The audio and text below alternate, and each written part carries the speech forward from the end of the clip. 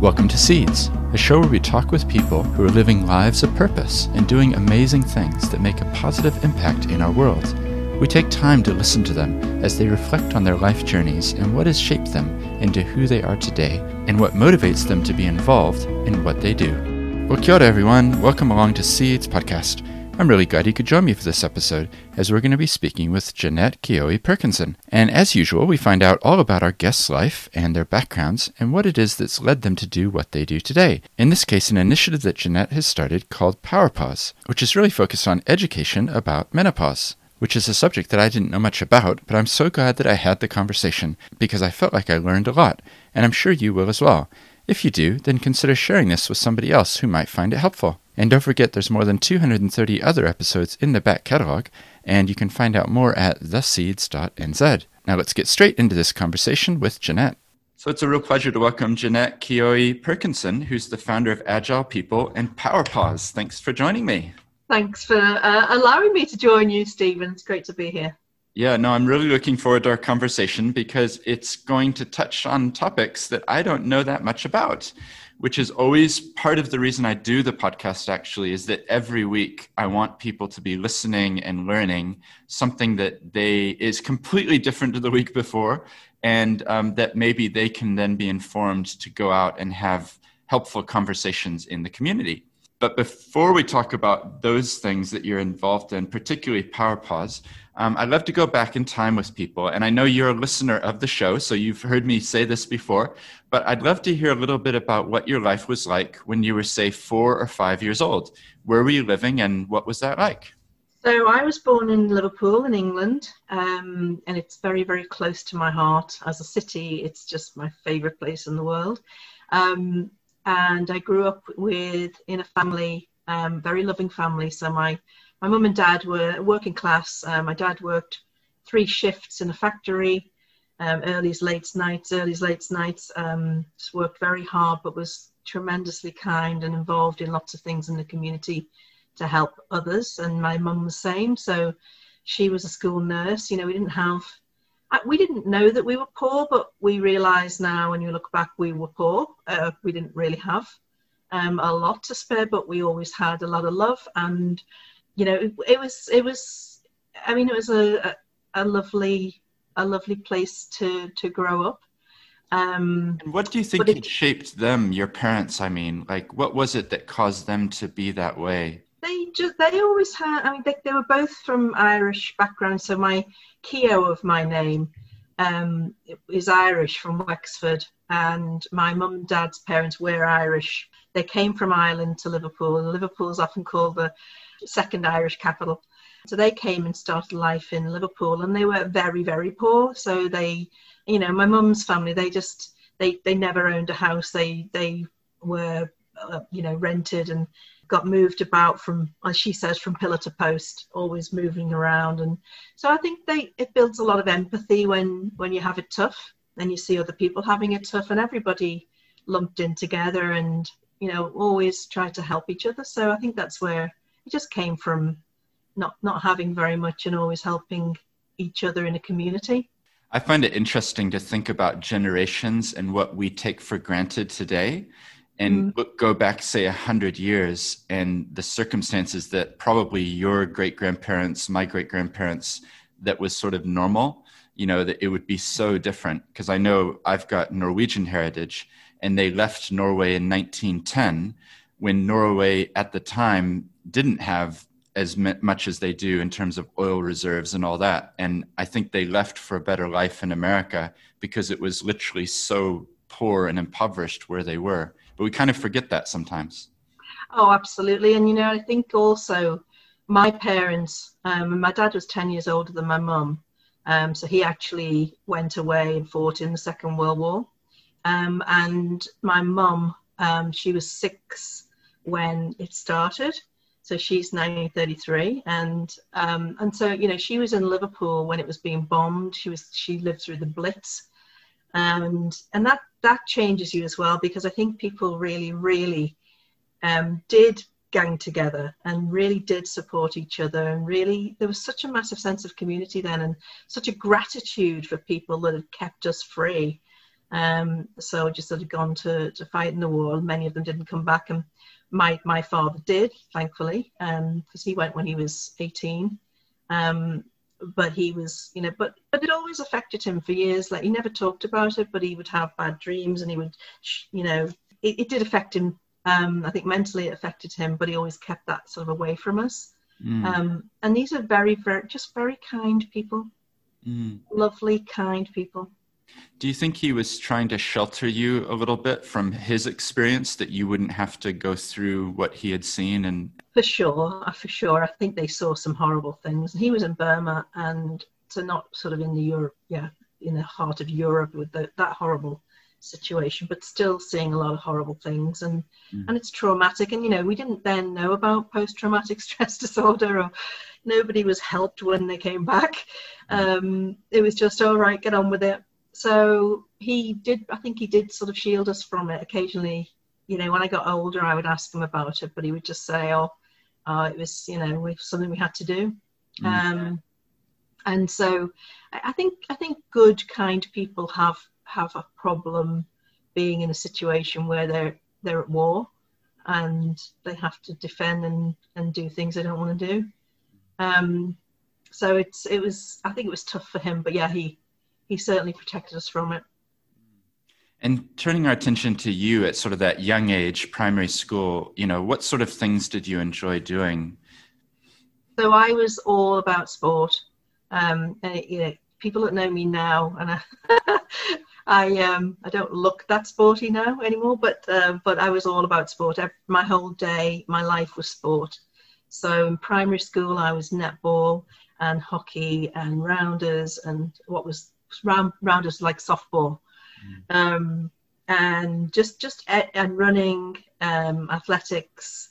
So every season I was in the teams, in my school teams, and I was a prefect, and then I was head girl in my primary school, in my junior school, and then so I always wanted to be involved and doing stuff with other people, and then when I went to high school, again followed through on sports. So I was in the team, the school team for hockey, netball, indoor hockey, field hockey, and then again athletics all through summer. So and that then defined my choice of university, because I just wanted to continue to do sport.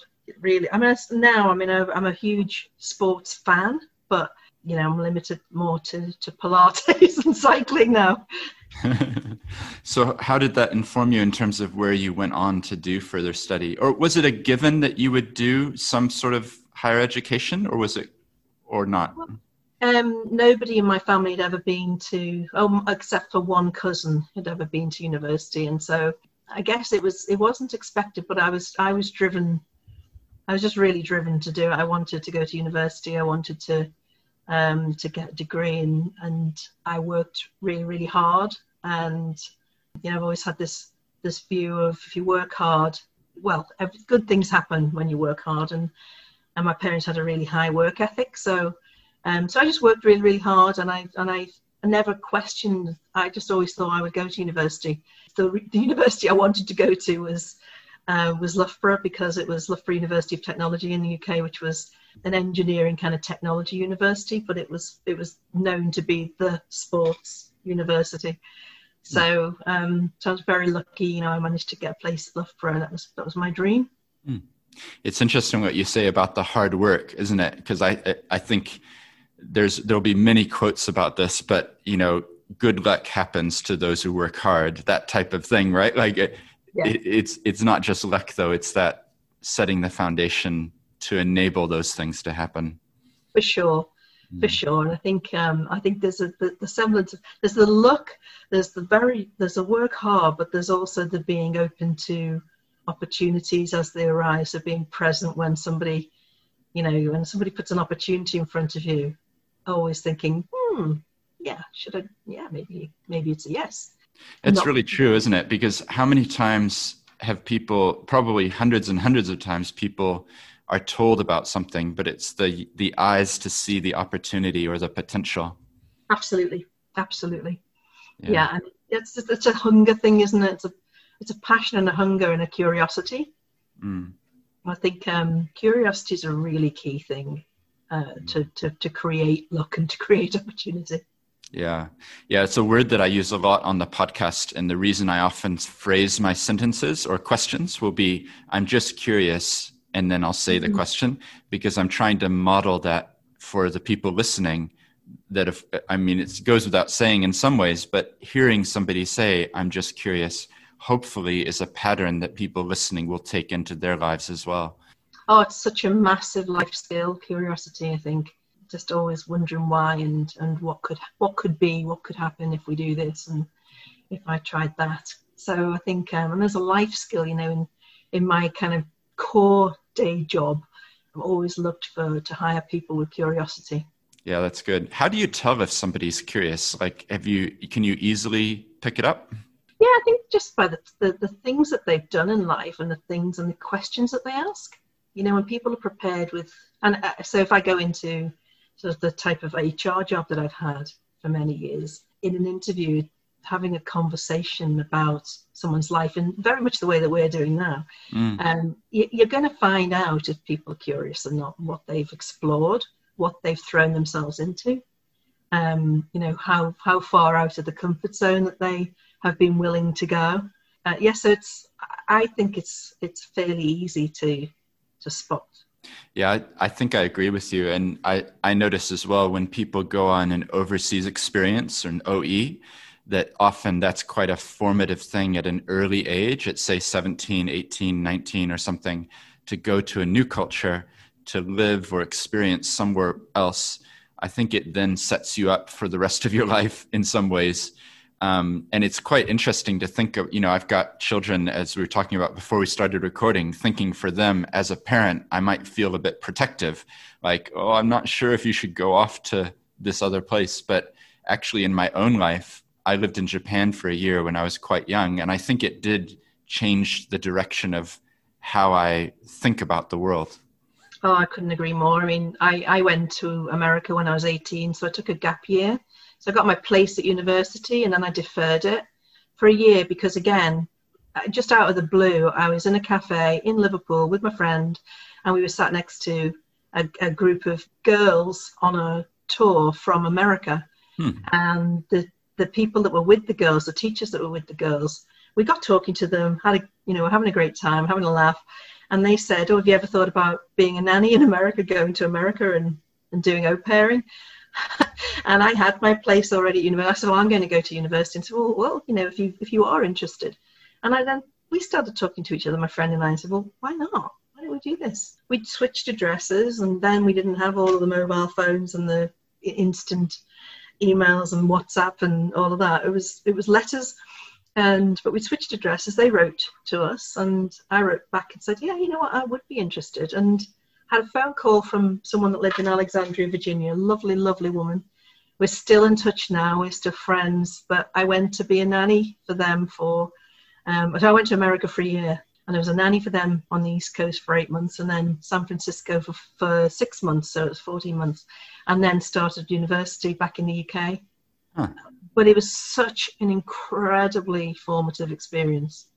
And it actually informed when I was going to have children, if I had children, that I wasn't going to have children immediately because I knew the work that was entailed and the responsibility of it. So I knew I loved children, but I had 5 of them in my au pair job. And so I just knew what it took. And I thought, well, I'm gonna make sure I have some time and I'm ready before I throw myself into children. And thankfully, children happened for me, but that formative experience meant they happened later in life. That's really fascinating. I already love our conversation because I love those unexpected twists. Can you take us back to that cafe and that moment that then has influenced so much of your life? Do you remember that, what was it that started the conversation with the people you were sitting next by? Have you reflected on that? Like, how did that come about? I'm just a raging extrovert, so I always start up conversations with people. So whether I'm on a bus or a train or a plane, or I'm the one you don't want to sit next to because I'm going to go, hello, I'm Jeanette, how are you? And I just think people are fascinating, and I just truly believe you're going to learn something from every single person that you meet. And it's just phenomenal. If somebody doesn't want to talk, that's okay, but if they want to talk, everyone's got such a great story. And I think you dig into it, you find so much that so many incredible things about people. And people themselves don't think they're very interesting, a lot of them, but they are fascinating. So I've always just loved the energy that you get from talking to other people. And whenever I'm in a restaurant, I almost always, if it's a closed table, if you're in a real conversation with your friend where it's, you're full on, you might not get the opportunity. But as soon as your friend goes to the restrooms, I'm kind of, oh, hello. And especially if it's a group of people that are having a laugh, I'll say, oh, where are you from? What's that accent? I speak to waitresses and maitre d's. In fact, one of my hiring techniques is to take people to a cafe. If I'm hiring a senior executive, if you go for lunch or a coffee, I want to see how they treat the person that opens the door, the maitre d' that seats us at the table, how they treat the waiters, because that's going to tell me, are they going to be a good leader, and are they going to treat their people properly? Basics of thank you, please, and thank you, and recognizing people as a person, not just looking through them. That's really key for me. So I'm just really interested in people, and when they're in a group, it's fun. And when you hear another accent, I always ask waiters and waitresses, where are they from? And I go, oh, really? And do you miss your parents? And you just get these incredible stories. So it's phenomenal. That's really interesting. I like that approach as well, of not just looking at a CV or a cover letter or something, but actually going out into the real world with someone and seeing how they interact, not in a, simulated way. It's actual real life, right? So that's really interesting. And I love what you're saying as well, because if you go back and listen to episode 1 of the podcast of Seeds, I share a story about my mother and how she told me that if you meet someone and they're not interesting, then it's your fault. Because you haven't asked the right questions yet, because everyone has a story. And that's actually been one of the trademarks of this podcast, because it interviews such variety and different people that every week it's someone so different to the week before. Sometimes people say, what is it that cuts across all of it? And for me, it's all about life journeys and stories and how interesting they are, and then about purpose and why people do what they do. So I really understand what you're saying. Oh, yeah, I will go back and listen to that one. Yeah. Well, I think I'm going to plant a seed, which is you should probably start a podcast yourself, because, you're probably meeting amazing people, particularly around the topic that we're coming to. And, having curiosity and then recording conversations and stories is such a great way to spread messages in a very easy way that people can download a whole life in a short time. So, yeah, that's good. I think you've got a particular skill at it, Stephen. I think it's I think what you managed to draw out is amazing. Oh, that's nice. Well, thank you for the compliment. So coming back to going to America then, had America been on your radar before then? Like you're 18 years old and off to the States. What was that like? No, not at all, actually. I always looked at it as it seemed like a really cool place to go. But we never had the money. I'd never actually, I hadn't traveled abroad. I'd not been on an airplane to fly out of the UK before that. So we just couldn't afford that. So they, when someone offered to pay a ticket to America for me, it was like all my dreams had come true, and I'd won the lottery. Right. Just to get a ticket, a flight. And I had no money to go with. So, it was a case of, and I was working in Iceland Frozen Foods. That's a circular thing that came back again when I was much, much older and went to work with them as an interim director. But when I was 16, 17, I was working every Friday night and Saturday in the store called Iceland, which was frozen foods. So the store was full of freezers, and you used to pack your frozen foods and then talk to people by the checkouts. And that's how I saved enough money to have a little bit of spending money that I wasn't, you know, if it turned out to be axe murderers at the end of the flight, that I could, you know, escape with my, what I thought was a huge amount of money then, which was $200 that I'd saved up over the over the time. But yeah, yeah, just to answer your question, not on my radar. An opportunity arose. It just seemed exciting. I'd been offered a job for the summer in one of the holiday camps in the UK, in a Pontins holiday camp. I'd gone for an audition and I'd gone on stage and sung a song, and they offered me a job. And it was a real way up at that point of, do I go and do that, or do I? And I would have followed, if I'd done that, I'd have followed such a different track, down an entertainment route. But I went to America and followed a very different track, which is the track I followed. Yeah. So thinking about yourself arriving in America as an 18-year-old and then yourself leaving America, what was it that had really shaped you or changed you in terms of your character or the way that you were? Wow, that's a big question. First of all, the family that I was au pairing for were just the most incredibly wonderful, kind people. Peter was a lawyer in Washington, D.C., and Carol was a teacher, but a part-time teacher with having 5 children. So the baby was born 2 weeks after I got there. And I learned everything I didn't know how to change a diaper, nappy. So I learned everything from her. She was patient, just unbelievably patient with the children, and kind. And, you know, everything was done by reasoning, and talking, and having a really intelligent conversation with little kids about why you should or shouldn't do something. Never raised a voice. You know, just a wonderful example of how to parent children. So I learned a huge amount from her and him, and the joy that those children had, you know, when mum and dad were about, was phenomenal. The other thing I learned, though, was I had the 2-year-old was with me most of the time because I was a new baby and the older kids went to school.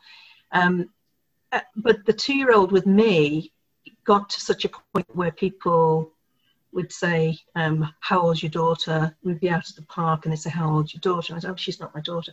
But one day she actually called me mummy. And I was horrified, and I just said, I'm not your mummy. I'm Jeanette. I'm not your mummy. And that one moment, and I went back and told Carol, I said, look, you know, this happened, but I've made sure she knows the difference, and she only 2. But I went, that was such a formative moment in my life of, I didn't ever want to have a nanny or an au pair, because I didn't ever want my child to call somebody else mommy. Which is, you know, probably foolish because it doesn't always happen, and probably foolish because it's a moment in time. But it did inform when we had children, that I know we never wanted to have. And I was an au pair, so I absolutely agree people should have help, and can you know, live their lives as they want to live their lives, and au pairs are fantastic. But I didn't want to have one. So what that informed was we always had my husband be a stay-at-home dad, which has been, you know, so we haven't had 2 incomes. I've probably worked, extremely hard to ensure that we could continue to do that. And but my husband Duncan was a stay-at-home dad for, 14 years, and that worked for us. But it meant some sacrifices. But it was at a time when it wasn't the norm. It's quite common now. Well, I'd love to find out a bit more about that. So maybe take us through coming back from America, and then what happened next? You went back to where you were going to be studying, and started university at Loughborough. Had a whale of a time. Was voted Fresher of the Year. I was such a party animal. That was just crazy. But it was really fun. And then I went back to America and did Work America program in the summer, because I missed all the friends I'd made in America. We drove across America. My sister came out, and my best friend, and we drove across America at the end of my year. We actually did 5,000 miles. It should have been about just over 3,000, but we did a wiggly course in a tiny little car that someone needed to be delivered from the west coast to the east coast. So we'd done that, and we made so many friends along the way, plus my family that I'd worked with. So we went back. I went back for Work America, and then had a really formative, again, really life-changing experience that summer. Where the job that I applied for, because it was a work permit, it wasn't a Camp America program, I had a work permit, could have worked anywhere, but I actually applied for a job on a camp for handicapped children, and that's what it was called at the moment. It was called Camp for Handicapped Children. The language is different now, but I went and got a job as a counsellor, camp counsellor, and that literally changed my life, that job. It really did. It changed the way I saw things. It changed everything for me. I working with children who have learning difficulties, physical difficulties, cerebral palsy, muscular dystrophy, sickle cell anemia, all sorts of different types of issues. And yet they were all so happy, so full of joy, so full of fun. Absolutely loved being there. It was a thing that that gave their parents a rest for 3 weeks while they could go off on vacation and take a break, and know that their children were safe. But while I was there, I just met the most incredible children, and one that really changed my life was a girl who was 16. So I was working in a cabin with older girls, and they couldn't do things. Lots of them in wheelchairs, lots of cerebral palsy and lots of muscular dystrophy, and girls that couldn't go to the toilet by themselves, needed help to do things like that. But they were just fantastic people. And this one girl who was the life and soul of the party, and every night you had a campfire, and she was the leader, and she would lead the songs and lead everybody. Fantastic girl. And at the end of camp, I said to her, can't wait to see you again next year. And she said, oh, no, I won't be here next year. I said, why not? Where are you going next year? Are you going off to Europe or something? And she said, oh, no, I'll be dead by next year. And, what? And I just said, oh, okay. Well, that's very brave of you to say it like that. You don't know, I haven't long to live, and I just need to make the most of it. It's fine. And honestly, she went when her parents came and collected her, and I went off into the back and burst into tears. But it really, really taught me just to make the most of every day. This carpe diem you don't know when you're going to die. Just be joyful and do your best, and try and create joy and try and spread joy. I can tell that she would have had a massive impact, because I think that changes your framing of your own life, doesn't it? If you meet people who have a limited amount of time left and yet are joyful, are able to enjoy, each day. That's really, amazing. And be grateful for, the limited time that they have had on the planet. It's phenomenal. So, of course, I went back to university to my second year, and I had zero tolerance for anyone who complained of a headache or anything. I was, God, you know what? You're alive. You've got your limbs. You've got.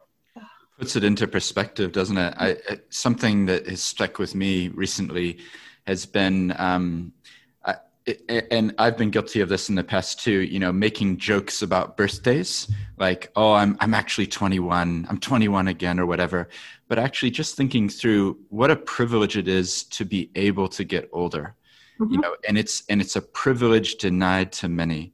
And I think that's helped to frame my own feelings about my life, like when you're in your 40s, when you're 50s, 60s, the fact that you've lived that long is something that so many people, like this person you're talking about, would have given anything to have that amount of time, and yet it was taken from them. And I think it definitely gives you that perspective on life, doesn't it? And Yeah. I'm getting tears in my eyes as I'm thinking of people that I know who are no longer with us, who, you know, you just can't take things for granted, can you? No, for sure, for sure. It is a gift. I always say to my children, life is just a real gift. It's a roller coaster. It's going to have the really hard times that you think you can't get out of, but it's, you know, you get through that, you recognize it's going to happen, you recognize you're going to have those times, and and you just have to apply yourself to getting over and into better times and enjoying the ride. Yeah, that's right. So you're in your second year, you're sort of getting to the end of your degree. Did you know what you wanted to do? Was sports still your main thing, or had it started to shift given all these different influences?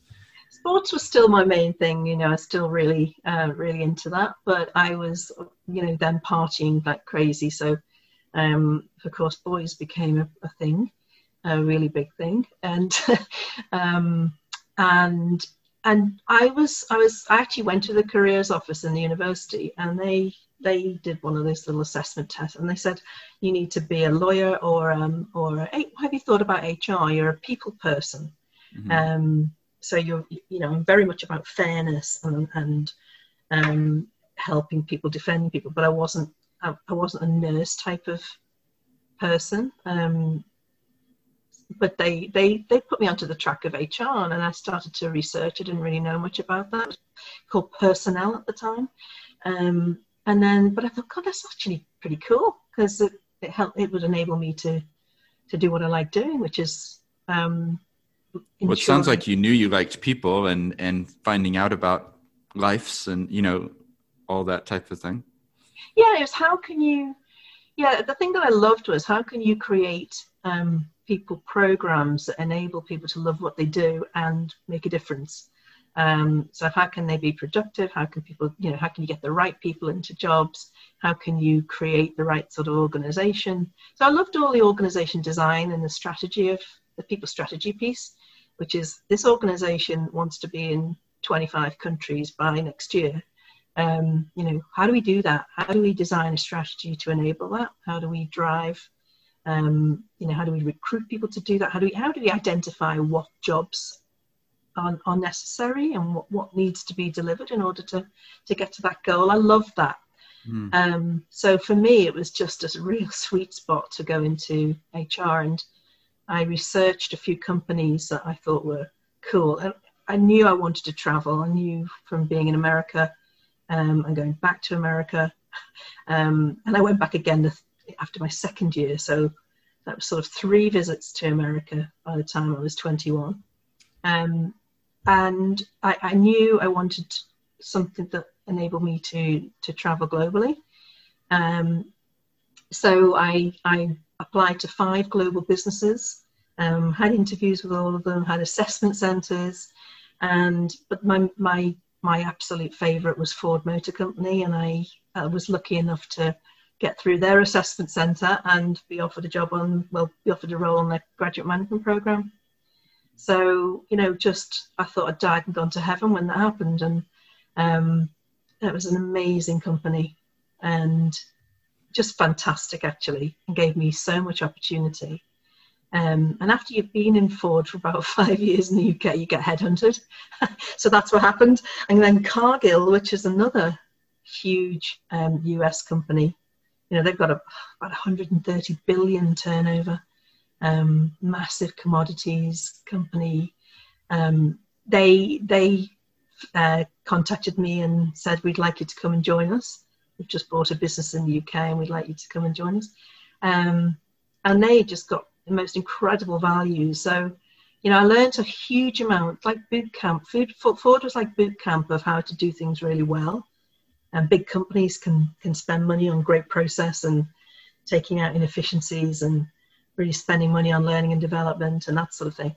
And Cargill the same, you know, a US company that would spend money on people's development, and they enabled me to do a European job, to then go to Russia and to be in Moscow and live in Russia for a couple of years, and then go to America. and be an executive in America. So it's just an incredible experience. I've been really, really lucky.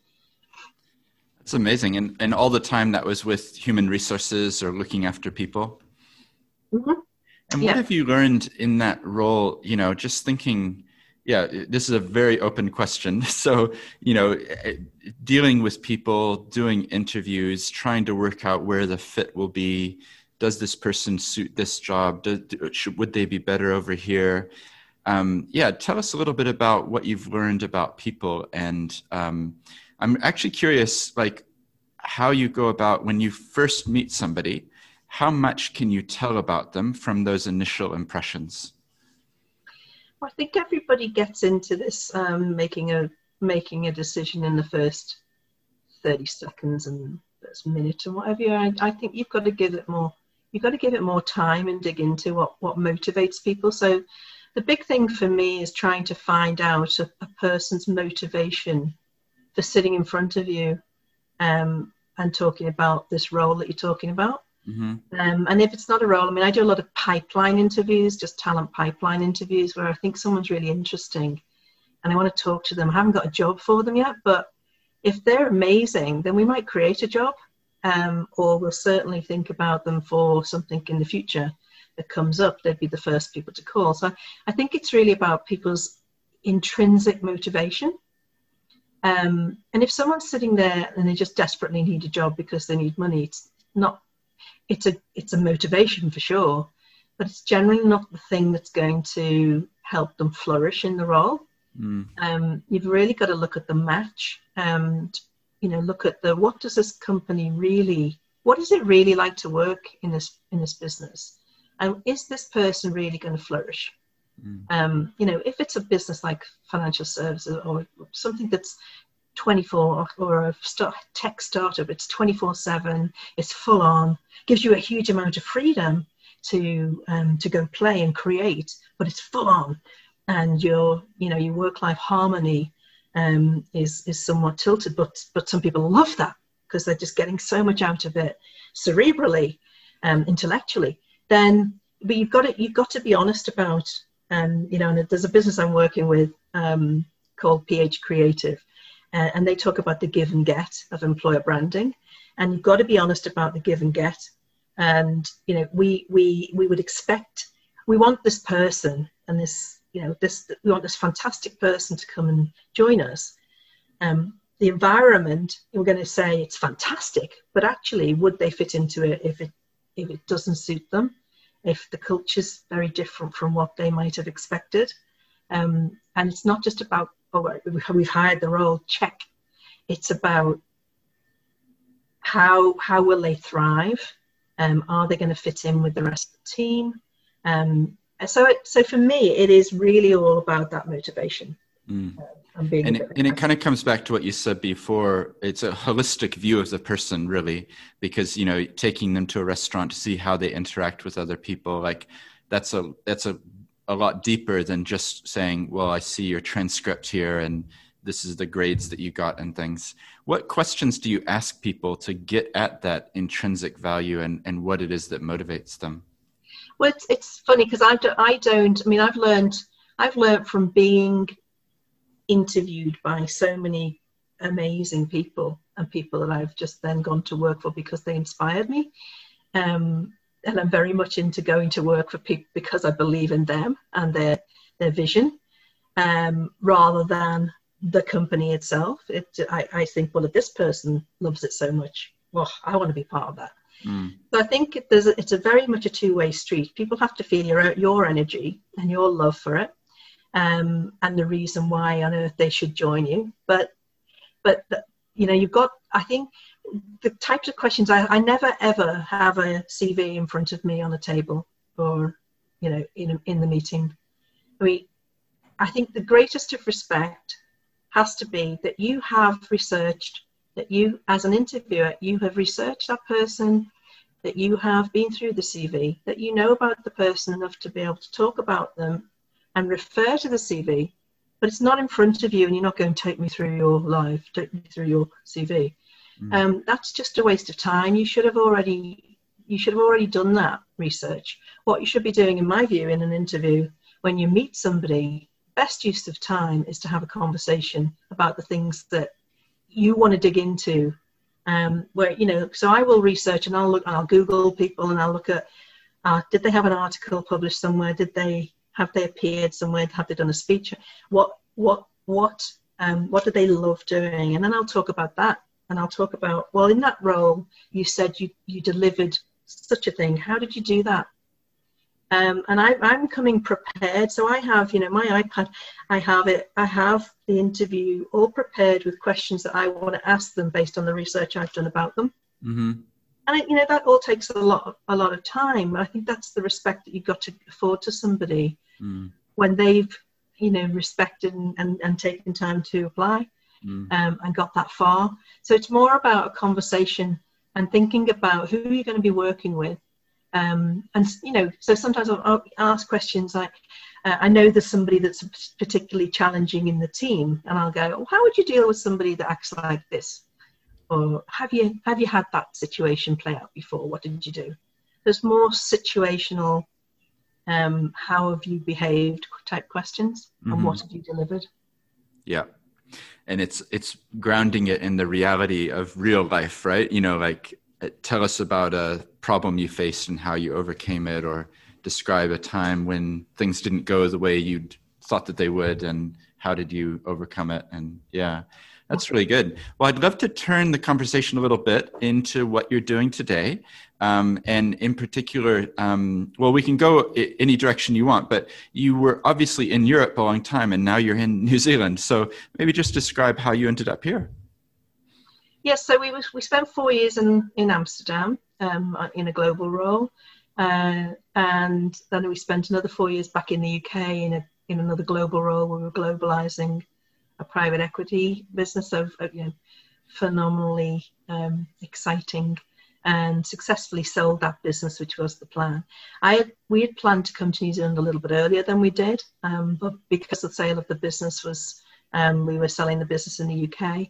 My chief executive there had wanted me to stay there, so I was offered a job here, which I couldn't accept at the time, but it's actually led to another role here, which I'm going to be a directorship that I'm taking on in February. But anyway, and I digress. We had said, I'd promised my husband that we'd come back to New Zealand before our son started high school. And the start for high school for him to go into year 9 was going to be 1st of February of 2018. So we scraped in December 17, just made it. And we had a wonderful summer of being on the beach. It was a phenomenal summer, that Christmas of 17 into 18. Did a lot of exploring in New Zealand, having a great time. And so that's how we ended up here. He started high school, my daughter started in primary school, and the rest is history. And so tell me a little bit about PowerPause. I'd love to learn more. Where did that come from in terms of how did that get started? And yeah, tell us a bit about it. Well, it was never on the cards. It was never ever something that ever occurred to me that I would be doing. And it took a while to ferment. But I found that when I came to New Zealand, the first job that I was offered before I came here, I was an HR director had said to me, I've got a job for you when you get here, which was lovely. And of course, as soon as I rang him, he said, right, come on in and help us in Sparks. That was Joe McCollum. He asked me to come in and be the head of Agile Academy. And that was a role that didn't exist. And it was something about it's all about creating the Agile Academy. So hiring Agile coaches, doing learning development programs, designing learning and development programs and running them for all of the key roles in an Agile team. So for chapter leads and product owners, tribe leads, and so on. So that was a huge amount of fun, full on, really, really full on role. I loved it, absolutely loved it. And it was a contract. So we signed up originally for 4 months. They asked me to stay longer, but in that period of time, and I stayed for 5 months, they asked me to stay longer, but But in that period of time, I was approached by a big bank here to be on their executive team. And that was kind of the role that I wanted. I wanted to be back on an executive team. What had happened in between was I'd had HRT, hormone replacement therapy, my age. I knew I was having perimenopausal symptoms in the UK, but I was only having night sweats. And there are 34 symptoms of menopause, most of which I wasn't aware of. I was having night sweats, and a friend of mine had said, "Oh, you must be going into perimenopause." And the doctor said, "Yeah, you're about the age." And I went on to HRT. So then I didn't have any symptoms. I was fine. And I was managing a global role, and it was fine. Then I moved to New Zealand, and I was managing a full-on role, loved every minute, and it was fine. And then I ran out of HRT. So when I moved into the bank role, I hadn't even realized the effect that now that I've had no estrogen, your estrogen declines as you get older, as I'm sure you know. And when you stop producing eggs and you're in a perimenopause phase, which can last, 4, 8, 10 years. And a lot of people have a really, really terrible time through it. So as your estrogen declines and you stop releasing eggs, you stop having periods, it's all over the place for years. You have them, then you don't, and you have them, you don't. You think you're finished, and then it comes back again. And it's all over the place.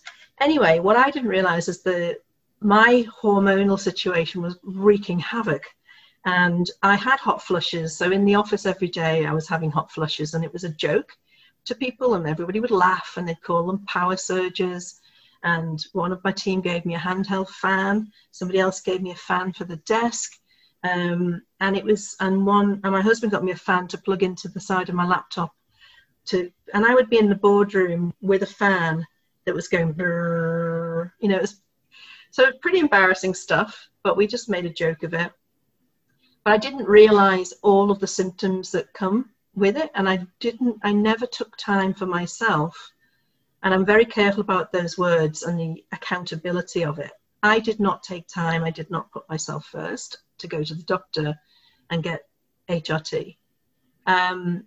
And what I hadn't realized is, the night sweats were back. I hadn't realized the fatigue that comes from that, and then the anxiety that comes from that. I started to gain weight suddenly. Didn't know why that was happening. Kept going on to diet and trying to figure out why I was putting on weight when I wasn't doing anything differently. And then just finding that I had brain fog and memory loss, and I couldn't think straight. I'd be in the boardroom about to say something, and then I'd forget what I was going to say. And I found I couldn't actually cope for the first time in my professional life. And that's a very, I find myself saying that, thinking, oh my God, I can't say that. But I couldn't, I just couldn't deal with a job that I'd always dealt with for 30 years. And certainly for 20 years being executive, I've dealt with. It sounds like there were these real symptoms that were coming out and manifesting, and you were, probably not 100% sure exactly what was going on as well, right? Yeah, so I should have known. I was chief people officer. I should have known. And I just think, oh, how stupid that I, of all people, I should be the person putting programs in place to help people through this and to help retain people at the top of their game. Women are at the top of their game in their, late 40s, early 50s. You're in that exec role, you're in the leadership roles, you're in the GM roles in business. In academia, you're in the professor roles or the top researchers. In healthcare, you're a surgeon, you're a doctor, you're a nurse, you're in essential worker positions. And there's an article recently in the UK in The Guardian that said the UK is having a terrible time, National Health Service, because so many women are leaving essential roles because of menopause, that they don't feel supported, and the working hours are just brutal for them through their menopause years. And it's a real problem now. It's got gaining a massive voice in the US, and in the UK it's becoming normalized. In New Zealand, nobody talks. Well, we've just started to talk about it, so we're now starting to see articles and LinkedIn posts, and people are starting to, and it's going to start being a thing on TV. Hilary Barry's just done a Facebook post last week about having menopause. Kate Roger is making a podcast about it. So it's starting, and there will be a tsunami, but it's been a trickle. It's been nothing to a trickle. And so I went through it. I had no idea, because I hadn't had the symptoms, because I'd had HRT. I didn't realize how bad the symptoms then were after my estrogen was almost gone. So I was actually in my final year of perimenopause, all the way through that year with the bank.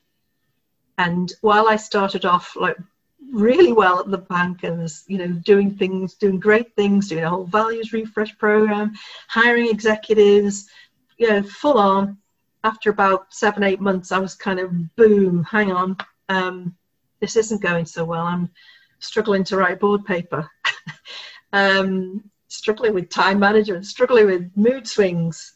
And it just, I honestly thought I had early onset dementia.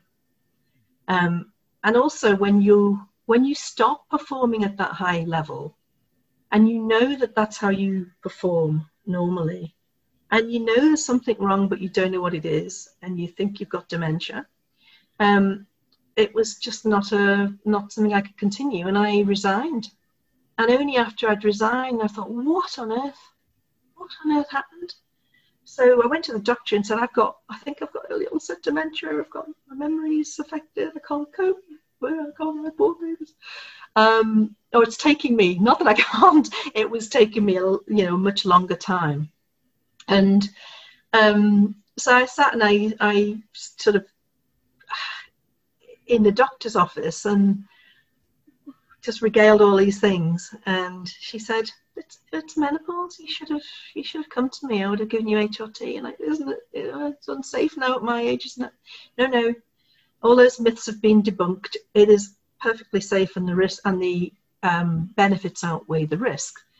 So, I'm going to go into a bit of detail now for the audience. But I was given an estrogen patch and progesterone tablets, and my life changed almost overnight, probably within a week. But my life just changed beyond recognition. I got my energy back. I got my memory back. I didn't have brain fog anymore. No sweats, no hot flushes. And literally, it worked for me just incredibly well. And I then sat there and thought, how have I quit an executive job? And people telling me, you talk about this, you'll never get another job in New Zealand. And I just kept hearing that. Oh, people don't understand why you've left. Oh, something must have happened. Oh. And I just thought, this can't happen to other people, surely. I've got to do something about it. I can't let this happen to other women. When I've spent years and years spending hundreds of thousands of dollars on programs to promote women into leadership roles, mentoring programs, women in leadership programs, hiring programs to bring women in, all to try and get more women into leadership, more women into executive roles, and more women onto boards. And I've done that for years, and suddenly I was a dropout, and I'd left. And I this can't keep happening. There's definitely a correlation. I'm thinking that in this terrible number of women on boards, and yes, New Zealand has Jacinda, and yes, we have more sort of people in leadership roles that are women, but still it's pretty poor, and around the world it's terrible. So I think what gives the story power is that it's your story. That this is something that you went through, so it's not a theoretical thing. This is actually, this is something that affected you so directly. So, and also that it made such a difference as well to go and talk with your doctor, to be given something that altered, and all of a sudden everything changed. It's quite remarkable. Well, I just never thought it could happen to me. And then, of course, I look back and the signs were all there, because my mother had a tough time with it. And and then talking to other people about it, there are thousands of women now that have written to me, I've talked to, that have on social media, who have had similar things happen. You know, they just didn't realize. Nobody talks about it. Yeah. But the taboo of, in the old days, women used to get locked up, and, you know, and then they die when they went through menopause. And now that our life is, you know, we're probably going to live till we're 80, 90, even 100. And women are very powerful in those years. And, you know, 60, 70, 80, you know exactly, you've got experience. You know what you want. You know you're powerful. It's incredible that people still treat it as a taboo. Women fall out of the workplace and then find it difficult to get back in because then they're faced with ageism. And it's a real taboo because we're missing out on the skills of so many talented women. And what do they do then? Anybody that is really talented and driven is going to start their own business and possibly compete with your business because you didn't give them the chance. So Power Pause is all about how do workplaces, not just business, not just professional business, but how do workplaces like academia, like healthcare, and all the other sectors, how do workplaces help recognize and support and put solutions in place to help people to retain women through what can be a difficult stage? Can you just talk me through, I mean, I'll admit this is outside of my comfort zone to have these conversations because I don't know much about menopause, but can you just talk us through in terms of the timing of when women, that it should be on the radar as coming? Like, I assume that there's research into all of this and yeah, is there, just to help our listeners, bearing in mind, many of them are men as well. You know, I want to educate them to then have conversations with people that are helpful. So sure. And just to pick up on the men part of that, if this can help the amount of divorces that happen through menopausal years, you know, then this is another reason for bringing it out into normal conversation. It really helps families, teenagers going through puberty whose mothers are going through menopause, fireworks displays at home if you can't have a normal conversation about it. So the normal way of things is that women in their early to mid 40s, it's usually around 44 to 52, 53. Average age of menopause itself is 51. Menopause itself is a retrospective diagnosis. So if I take you first through perimenopause, which a lot of people haven't heard of, that's the stage where your eggs are declining, your estrogen levels are declining, so your hormones, your progesterone, testosterone, so they're all being affected by the shutting down of your ovaries producing eggs. So the estrogen is the real main one, and as that declines, estrogen affects pretty much. It's got estrogen receptors all over your body. So neurological, you have neurological symptoms, physical symptoms. Just a huge amount of things in your body are affected by estrogen. But that can start it can start early 40s. Some people have premature menopause and they start a lot earlier, but most people are in their mid 40s, and it can take from 4 to 10 years to go through that cycle of an estrogen decline and your ovum stopping producing. Every single woman is going to go through it. Not every woman suffers in the same way. So there are about over 300,000 women right now in New Zealand that will be going through perimenopause, and the final stage which is menopause. Once you haven't had a period for 12 months, then that date in time is menopause. So that's when you say, I've actually had menopause, that I've stopped. But you can't say it until after 12 months. So when you so through that range, 20% of women won't really suffer very much at all.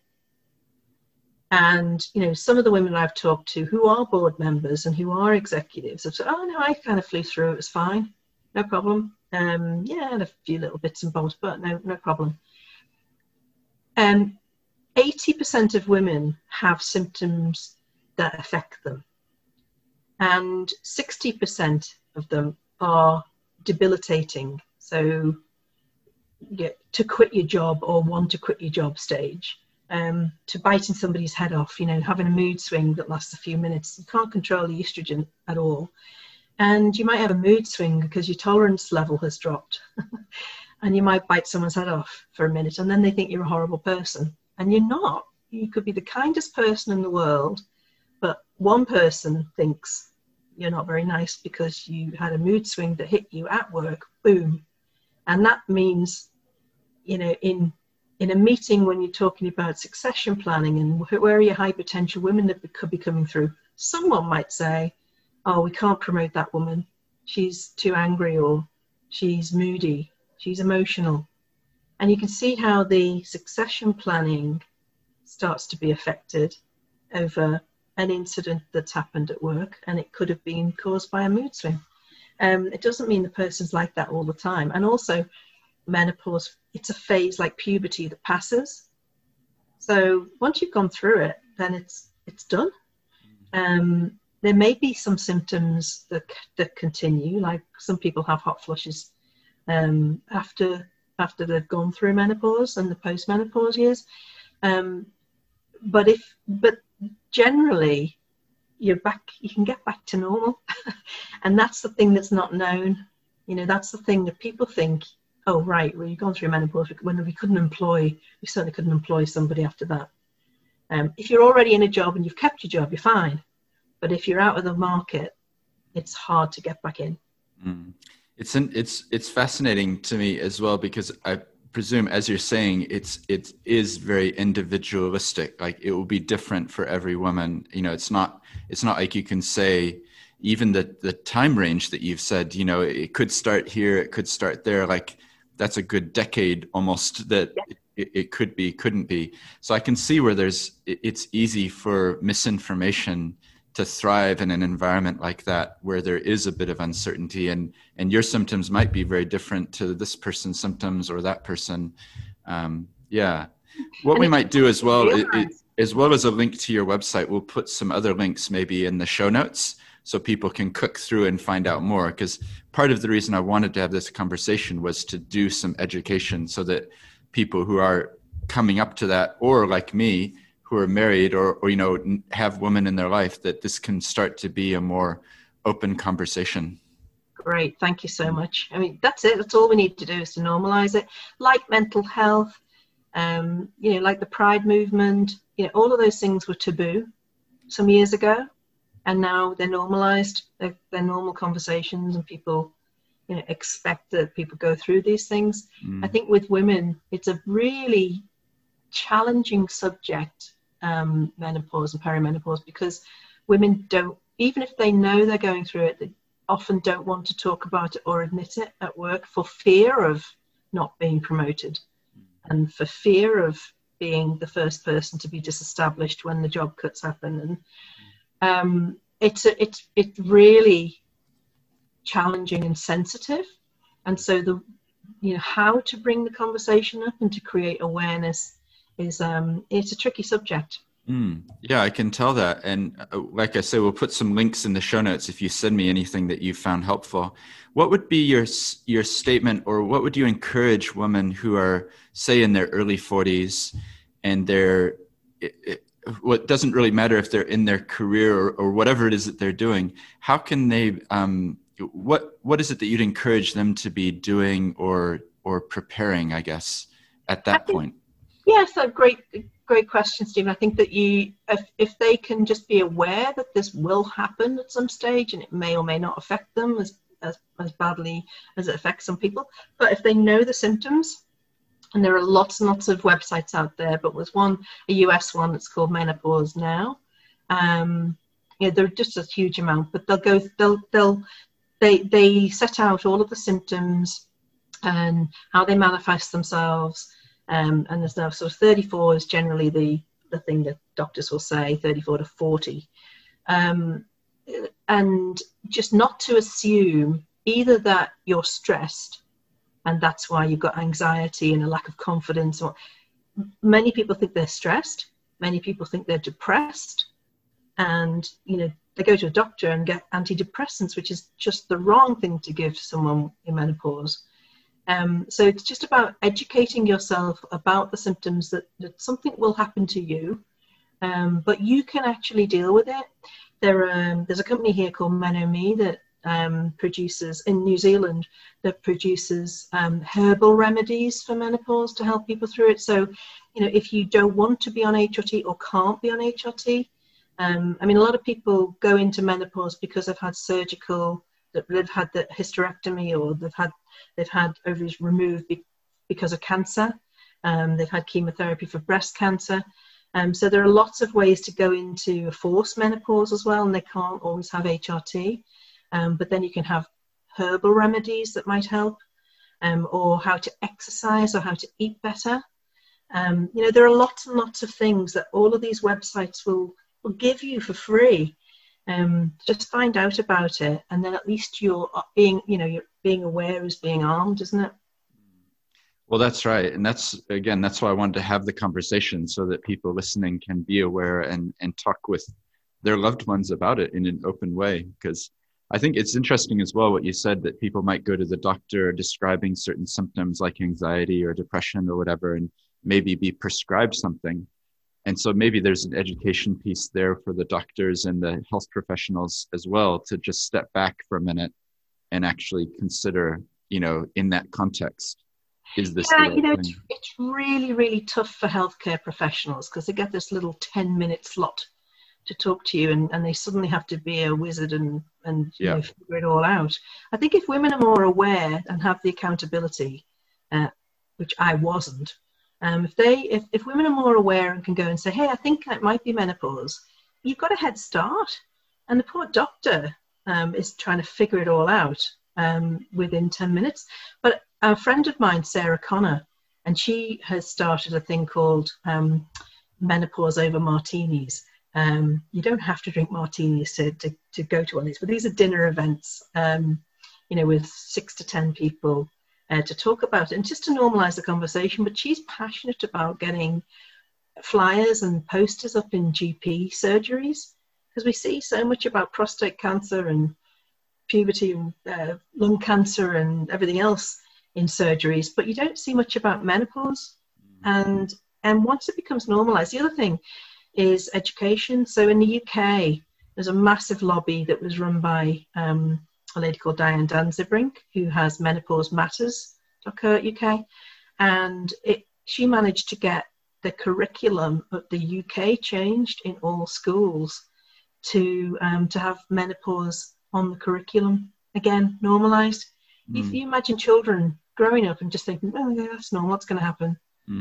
And then you're not going to face the same barriers that you face right now in workplaces, just because people are so scared to talk about it. Yeah.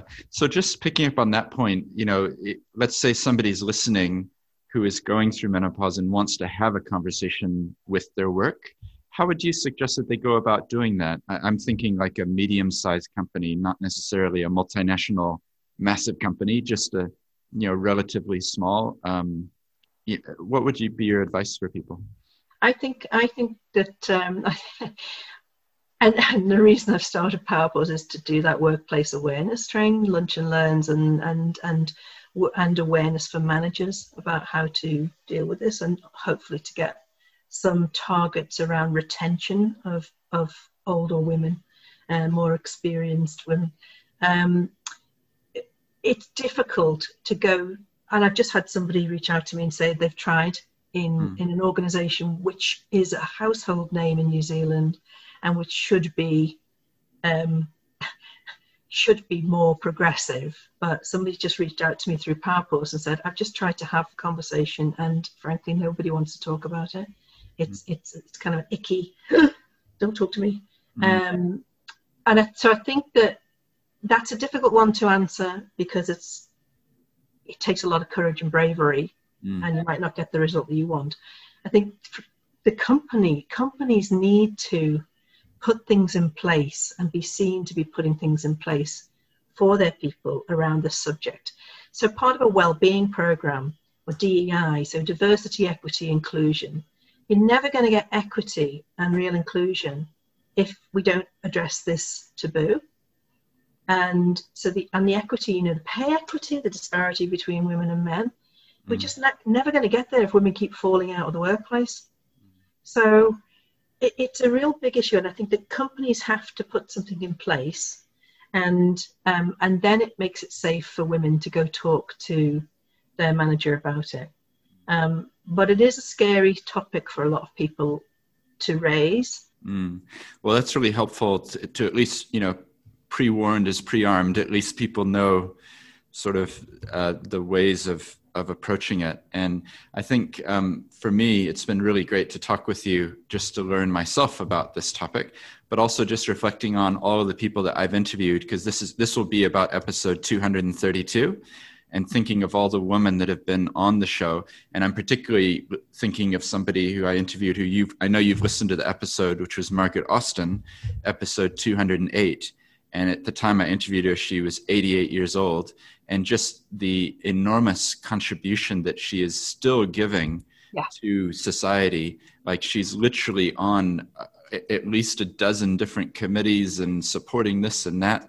And so I think you're right. There's a skill set and a value. And let's be honest, most movies, there's a mentor in the movie. If you think of Star Wars, you've got Yoda or Obi-Wan Kenobi, whoever it is, somebody there who's helping the next generation. Absolutely. And so to miss out for the reasons that we're talking about on that mentorship and discipleship and, people being able to input to the next generation of women coming is just a vast, it's a big shame, isn't it? Absolutely. Absolutely. I think of Ruth Bader Ginsburg, and I just think, everybody knows her now. A lot of us knew her for many, many years and followed her, but just, you look at the power of those women, just incredible. And that's what we need. We need more equality across those types of leadership roles. Yeah. Well, Jeanette, thank you so much for your time. We've talked a lot about this topic, and I think I've really enjoyed it because I've learned so much myself, and I'm sure that our listeners have learned a lot as well. And just a reminder, we'll put in the show notes, maybe send me some links to different things, and we'll drop those in. But thank you for what you're doing with PowerPause, and it'll be interesting to watch and see how this space develops, and if it can become something that is more normalized and just talked about as a part of our life. But just hearing your story, I actually really resonated with you about the person at the camp that shared with you they weren't going to be there the next year. And I think that, to me, is, in a way, it's a different type of echo, but it's an echo of what we're talking about here, which is the contribution that each of us has to give through our whole lives. And so, I'll finish up there, but thank you so much for coming on the show. Any last words there? Thank you. No, it just triggered me, having the courage to get over yourself and just go do what you think is right to help other people. It's a big deal. So thank you for enabling me to tell this story. I really appreciate it. Thank you for being such an incredible interviewer and conversationalist. So thank you, Stephen. No worries. Thank you. Well, I do hope you enjoyed that conversation with Jeanette. I know for me there were several highlights, and as you could tell, I was learning as I was listening. It's amazing that a topic like this, which literally affects half of the population, isn't something that we really talk about in the mainstream. And I do hope that conversations like this help to change that. Because clearly, as you could tell from the story that Jeanette was telling, there is actually a lot of resources out there and a lot of tools in the form of websites and information. So I do encourage you to check out the website, which is in the show notes, where there's heaps and heaps of links to different things that you might find helpful. And if you enjoyed this, or were challenged by it, or learned something new, then consider if there's somebody else who might benefit from hearing it as well, and why not share it with them. Until next time.